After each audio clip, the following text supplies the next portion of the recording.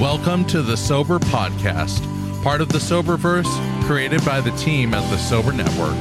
The Sober Network is engaged in revolutionizing the treatment industry by creating its own token economy.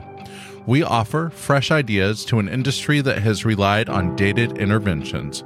We are responsive to a new generation of substance users who are attached to their phones, so we can impact massive social change. Our unmatched technology displays solutions of our various brands, demonstrating a thorough understanding of how we get things done. We are proving that technology, along with incentivized human accountability, provides measurable and positive outcomes. Visit us at sobernetwork.com.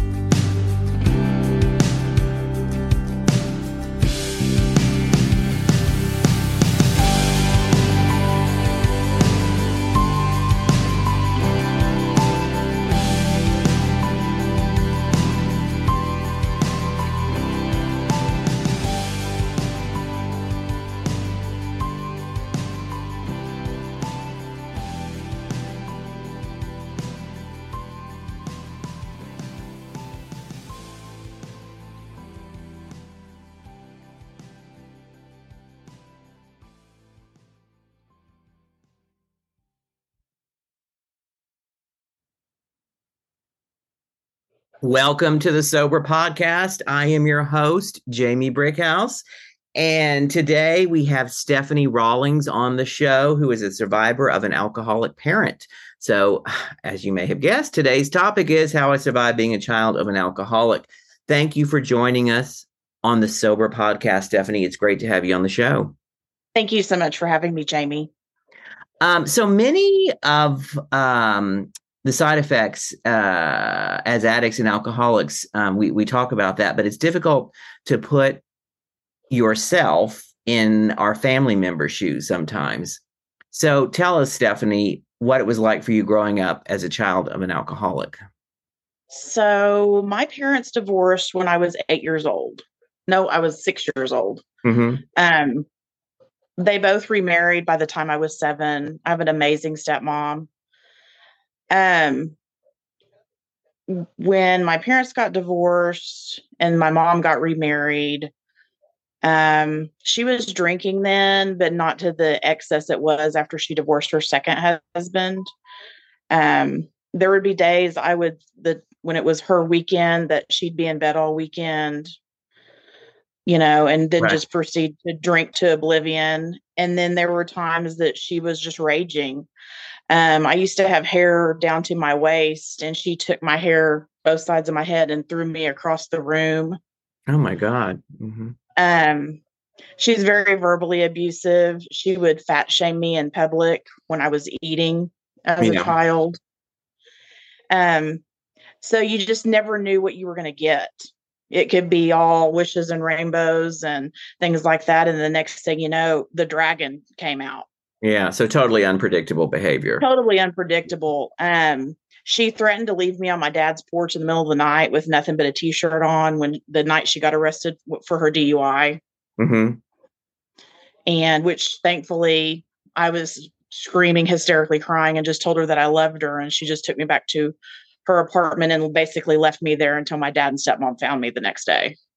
Yeah. So how, did your mother, did she remain alcoholic throughout your childhood? And did she have custody of you the whole time? No, my parents decided on joint custody because my dad didn't have the means to file for full custody. But eventually, when I was 9 years old, I went to live with my dad and stepmom full time. Mm-hmm. And go ahead. And after her DUI, I could only see her one weekend day every other weekend. Yeah. I only got to see her twice a month. And did she remain alcoholic throughout the rest of your childhood? Did she get sober, or what happened? She's been sober because she's on her 6th husband now, and she's sober. Yeah, I know.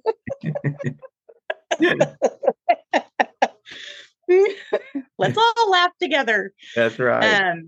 Good for her. She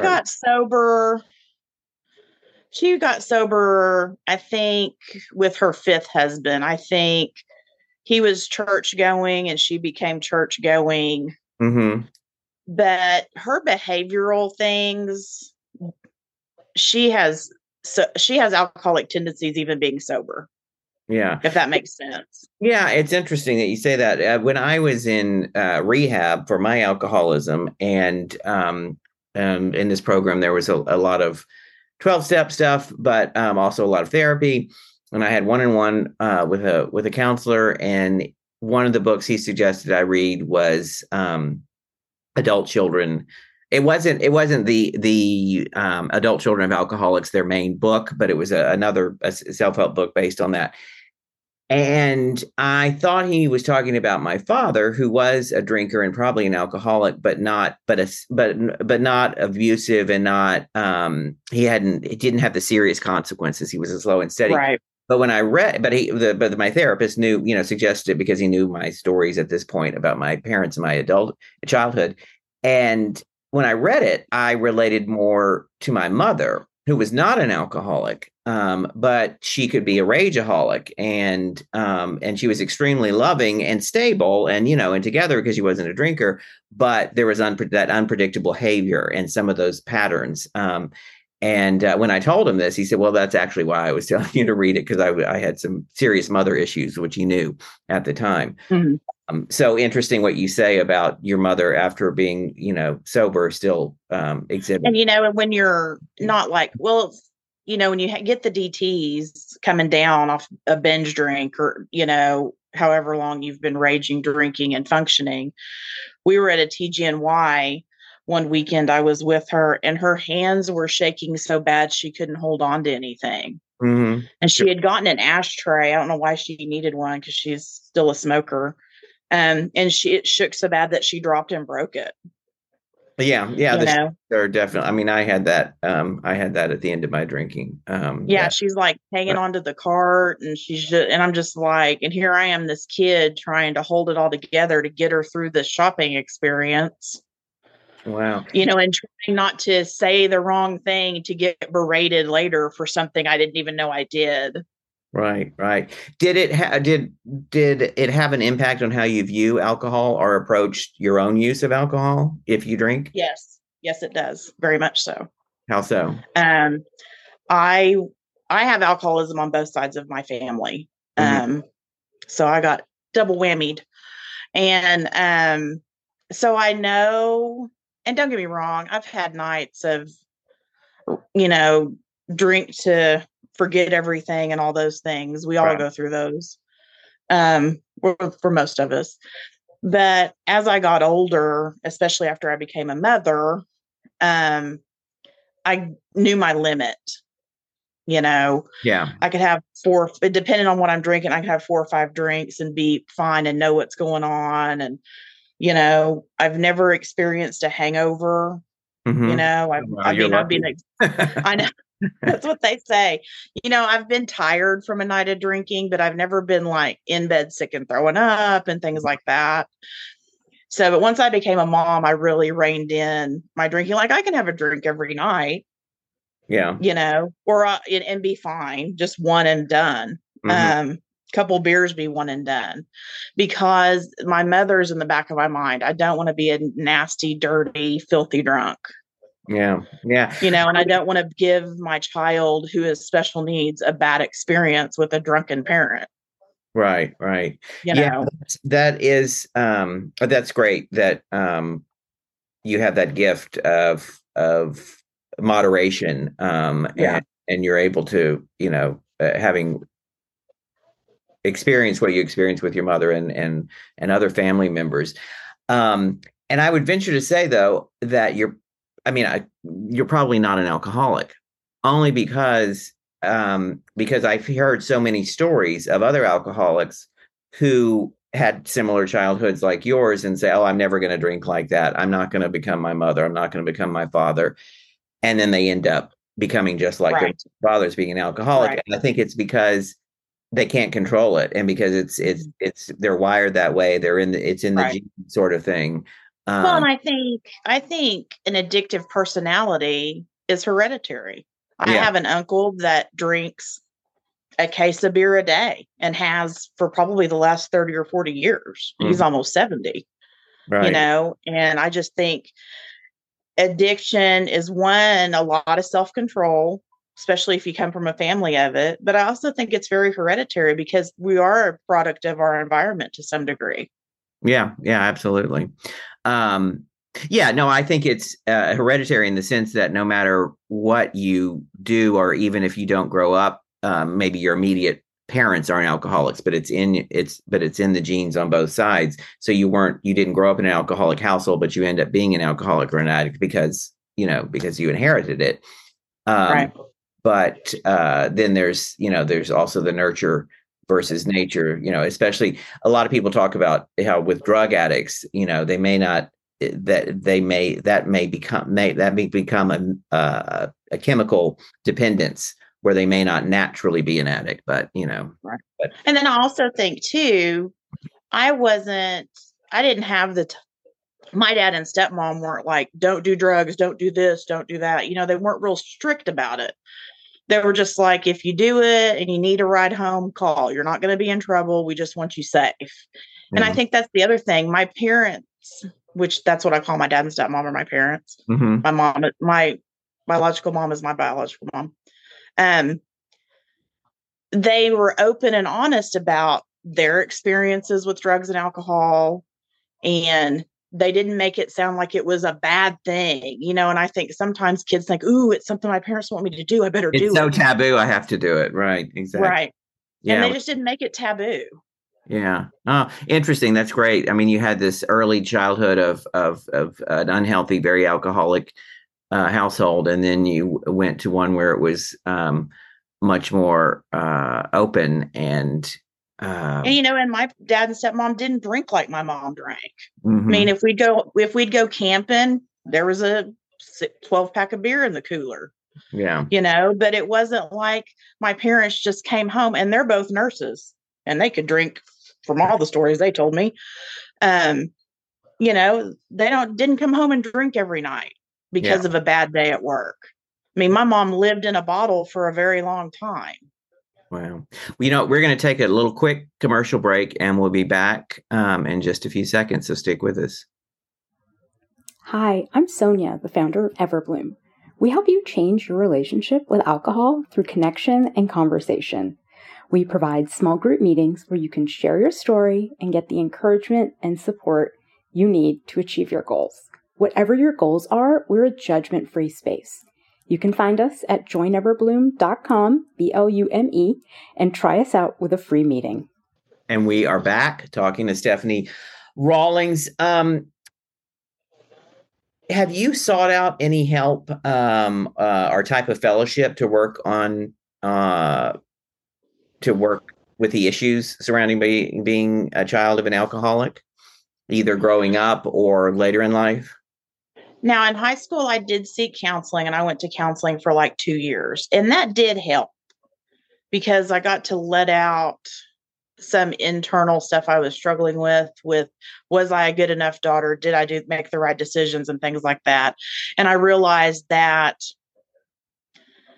my mom had problems regardless of the alcohol. The alcohol just fueled it. Right. So, they were just a symptom, as a lot of us will say, especially when we stop drinking or using. The problems are still there. And I always hoped that my mother would get well and become a better person. Mm-hmm. Well, my mom got sober, but she's still not a nice person. Mm-hmm. And I just had to come with some acceptance of that. Right. And the counseling that you had in high school, what was that? What kind of, was it just with a therapist, or? I went to my high school counselor saying, hey, I'm not dealing well with life. Mm-hmm. My mom's kind of a big effect because at that time we were on speaking terms. I haven't seen or spoken to my mother in 10 years. And she's like, well, there's actually a community center in Edmond, Oklahoma, where I went to school. My parents still live, that they offer free counseling for families and teenagers and adults struggling. So I got to go there, and I did see a licensed counselor for about 18 months and did the work, it did change. What kind of work did they have you do? What was the so we did a lot of visualization where I would think of an image that invoked any feelings I had towards my mother or about my mother, and then I would have to draw it or color it out. And I did that several times, and those drawings got progressively more graphic. Yeah. Did a lot of worksheets on feelings.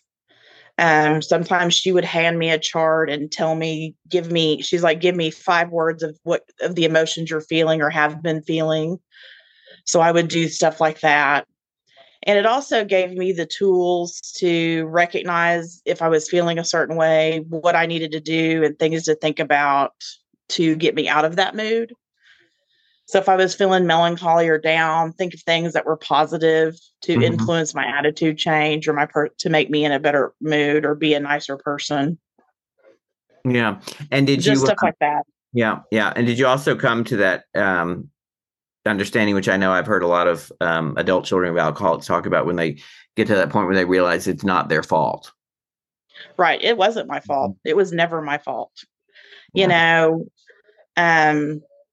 But it took a long time to get there. No, you're absolutely right. I'm just a kid sitting here watching TV like I was told, but then I get hit upside the head with a paper bag, and stuff like that. And, I didn't do anything wrong. I didn't cause the divorce. I didn't cause the breakup of all her marriages, but I don't want to be the whipping boy anymore either. Right. Right. Well, I'm glad you're not anymore. What is the most valuable lesson you've learned in your journey of healing as an alcoholic child? I'm not a victim. I don't play the victim card. It wasn't me. It was all her. And that if my story helps one person, then I've done my job. I think of how my mom is and try and make myself better than that. And that's not trying to be snobbish in any way, just to be a better person than the way she is. Right, right. We're not perfect. I'm never going to be perfect, but I'm perfectly imperfect. I say that all the time. That's beautiful. That's a beautiful lesson. And it's a great way to end. And I also know that just to our listeners, I have used the programs of Al-Anon and ACOA, Adult Children of Alcoholics, both to deal with my issues of my parents, my father's drinking in particular, but also in dealing with other people's behaviors that I can't control and that are affecting me adversely. And that's another big thing too that people need to learn. You can't control how somebody's going to be or act. You just have to control how you feel about it and how you react to it, because you can only control you. Absolutely. And you know what? That's a great way to end. To all our listeners, thank you for your continued support. You can visit us on soberpodcast.com and all places where you find major podcasts to leave us a review, sign up for our mailing list. You also find the contact information in the show notes for our guest, Stephanie. And I'm your host, Jamie Brickhouse, where you can find me every day on TikTok, where I tell a true story in high heels. Signing out from the Sober Podcast. Tune in for another show next week. Thank you for joining us for this episode of the Sober Podcast. We hope that you have found this episode helpful and look forward to you joining us next time. As we continue to grow and implement positive change, we hope that you'll share our podcast with your friends and loved ones. They can find us on all the major podcast directories. If you have an idea for the show, want to leave positive feedback, ideas, or comments, connect with us on thesoberpodcast.com. You can also reach us on our social media platform on The Soberverse. We'd love to hear from you. A special thanks to all those who make this show happen. Jamie Brickhouse, our host, Carrie, our producer, Carl Fessenden, our voice, and our sponsor, the Sober Network.